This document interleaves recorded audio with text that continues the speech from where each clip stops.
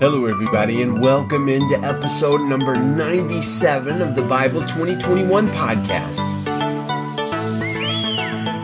We are reading 2 Kings chapter 17 today, and our focus is on the consequences and dangers of worldliness. Why were God's people taken into captivity, and what can we learn from them? Before we get started, let me remind you to check out our webpage, Bible2021.com, and if you think about it, leave us a review on Apple Podcasts or whatever platform you're listening on. In today's reading, we will read of the fall of the majority of Israel to the Assyrians. After the events of 2 Kings 17, only the tribe of Judah really remains relatively untouched, and they will even go into exile many years after this incident. So why would God allow and cause his people, his special people that he rescued out of Egypt, why would he allow and cause them to go into exile? Our passage today answers that question pretty succinctly in verses 7 and 8. It says, "This disaster happened because the people of Israel sinned against the Lord their God, who had brought them out of the land of Egypt from the power of Pharaoh, king of Egypt, because they worshipped other gods. They lived according to the customs of the nations that the Lord had dispossessed before the Israelites, and according to what the kings of Israel did." Now, as I think I've mentioned to you previously, I'm listening through the Old Testament this year via an audio Bible on the Audible.com app.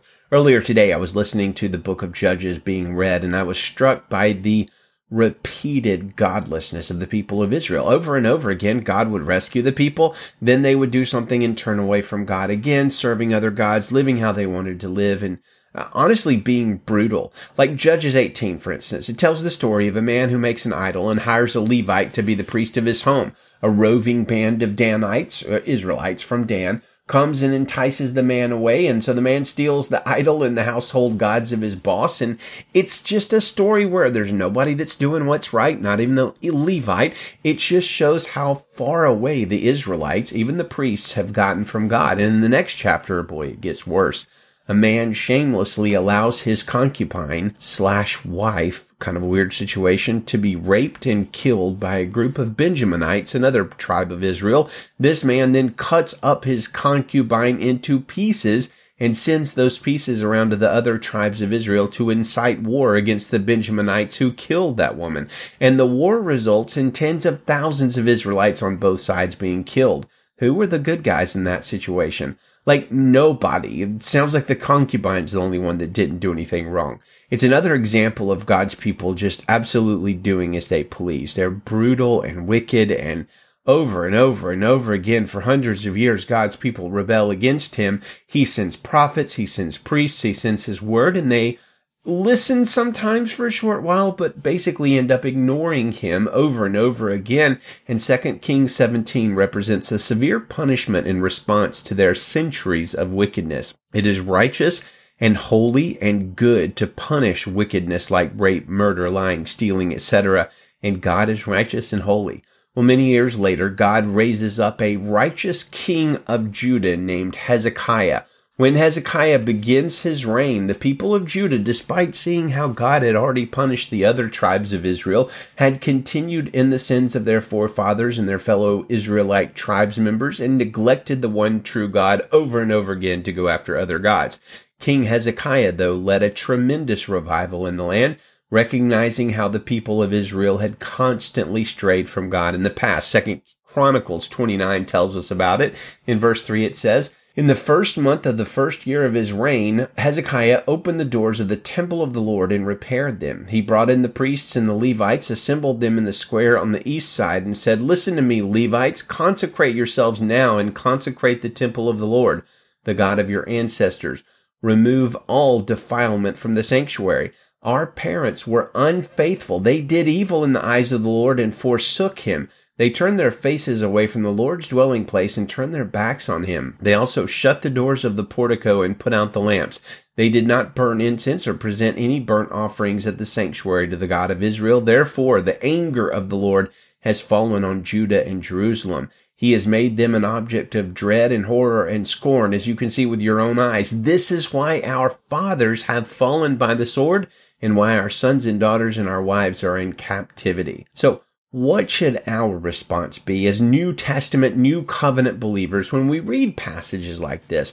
Well, very briefly, I suggest two responses. Number one, trembling. God does not change. He is still holy, just as holy as he was during the Old Testament times, and his views on sinfulness and turning to other gods or idols or being worldly and following after the things of the world are the same. In fact, the Bible says if we are friends with the world and the ways of the world, then that represents hatred towards God and adultery, spiritual adultery. So what do? We must tremble. Reminded by the writer of Hebrews, our God is a consuming fire. Hebrews 12:29. Second, thanksgiving. If we stand, it is because of God's great mercies. As Jeremiah proclaims in the book of Lamentations 3:22 and 23, it is of the Lord's mercies that we are not consumed because his compassions fail not. They are new every morning. Great is thy faithfulness. Amen.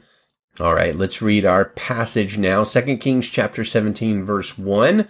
In the 12th year of Judah's king Ahaz, Hoshea son of Elah became king over Israel in Samaria, and he reigned 9 years. He did what was evil in the Lord's sight, but not like the kings of Israel who preceded him. King Shalmaneser of Assyria attacked him, and Hoshea became his vassal and paid him tribute. But the king of Assyria caught Hoshea in a conspiracy. He had sent envoys to So, king of Egypt, and had not paid tribute to the king of Assyria as in previous years. Therefore the king of Assyria arrested him and put him in prison. The king of Assyria invaded the whole land, marched up to Samaria, and besieged it for 3 years. In the 9th year of Hoshea, the king of Assyria captured Samaria. He deported the Israelites to Assyria and settled them in Halah along the Habor, Gozan's river, and in the cities of the Medes. This disaster happened because the people of Israel sinned against the Lord their God, who had brought them out of the land of Egypt from the power of Pharaoh, king of Egypt, and because they worshipped other gods. They lived according to the customs of the nations that the Lord had dispossessed before the Israelites, and according to what the kings of Israel did. The Israelites secretly did things against the Lord their God that were not right. They built high places in all their towns, from watchtower to fortified city. They set up for themselves sacred pillars and Asherah poles on every high hill and under every green tree. They burned incense there on all the high places, just like the nations that the Lord had driven out before them had done. They did evil things, angering the Lord. They served idols, although the Lord had told them, you must not do this. Still the Lord warned Israel and Judah through every prophet and every seer, saying, Turn from your evil ways and keep my commands and statutes according to the whole law I commanded your ancestors and sent to you through my servants the prophets. But they would not listen. Instead, they became obstinate like their ancestors who did not believe the Lord their God. They rejected his statutes and his covenant he had made with their ancestors and the warnings he had given them. They followed worthless idols and became worthless themselves, following the surrounding nations the Lord had commanded them not to imitate. They abandoned all the commands of the Lord their God. They made cast images for themselves, 2 calves and an Asherah pole. They bowed and worshipped to all the stars in the sky and served Baal. They sacrificed their sons and daughters in the fire and practiced divinations and interpreted omens. They devoted themselves to do what was evil in the Lord's sight and angered him. Therefore, the Lord was very angry with Israel, and he removed them from his presence. Only the tribe of Judah remained. Even Judah did not keep the commands of the Lord their God, but lived according to the customs Israel had practiced. So the Lord rejected all the descendants of Israel, punished them, and handed them over to plunderers until he had banished them from his presence. When the Lord tore Israel from the house of David, Israel made Jeroboam son of Nebat king. Then Jeroboam led Israel away from following the Lord and caused them to commit grave sin. The Israelites persisted in all the sins that Jeroboam committed and did not turn away from them. Finally, the Lord removed Israel from his presence, just as he had declared through all his servants the prophets. So Israel has been exiled to Assyria from their homeland to this very day. Then the king of Assyria brought people from Babylon, Cutha, Ava, Hamath, and Sepharvaim, and settled them in place of the Israelites in the cities of Samaria. The settlers took possession of Samaria and lived in its cities, and when they first lived there, they did not fear the Lord, so the Lord sent lions among them, which killed some of them. The settlers said to the king of Assyria, The nations that you have deported and placed in the cities of Samaria do not know the requirements of the God of the land. Therefore he has sent lions among them that are killing them, because the people don't know the requirements of the God of the land. Then the king of Assyria issued a command: send back one of the priests you deported, have him go and live there so he can teach them the requirements of the God of the land. So one of the priests they had deported came and lived in Bethel, and he began to teach them how they should fear the Lord. But the people of each nation were still making their own gods in the cities where they lived, and putting them in the shrines of the high places that the people of Samaria had made. The men of Babylon made Succoth-Benoth, the men of Cuth made Nergal, the men of Hamath made Ashima, the Avites made Nibhaz and Tartak, and the Sepharvites burned their children in the fire to Adrimelech and Anemelech, the gods of the Sepharvaim.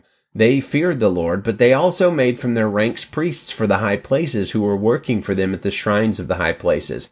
They feared the Lord, but they also worshipped their own gods according to the practice of the nation from which they had been deported.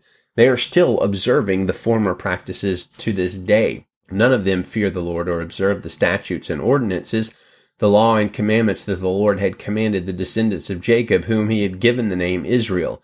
The Lord made a covenant with Jacob's descendants and commanded them, do not fear other gods, do not bow and worship to them, do not serve them, do not sacrifice to them. Instead, fear the Lord, who brought you up from the land of Egypt with great power and an outstretched arm. You were to bow down to him, and you were to sacrifice to him. You were to be careful always to observe the statutes, the ordinances, the law, and the commandments he wrote for you. Do not fear other gods. Do not forget the covenant that I made with you. Do not fear other gods, but fear the Lord your God, and he will rescue you from all your enemies. However, these nations would not listen, but continued observing their former practices. They feared the Lord, but also served their idols. Still today, their children and grandchildren continue doing as their ancestors did. Lord, have mercy. Well, friends, let's close with our Bible memory verse for April, James 4:6. But he gives greater grace. Therefore, he says, God resists the proud, but gives grace to the humble. Amen and amen. May the Lord bless you and keep you. Good day to you and Godspeed.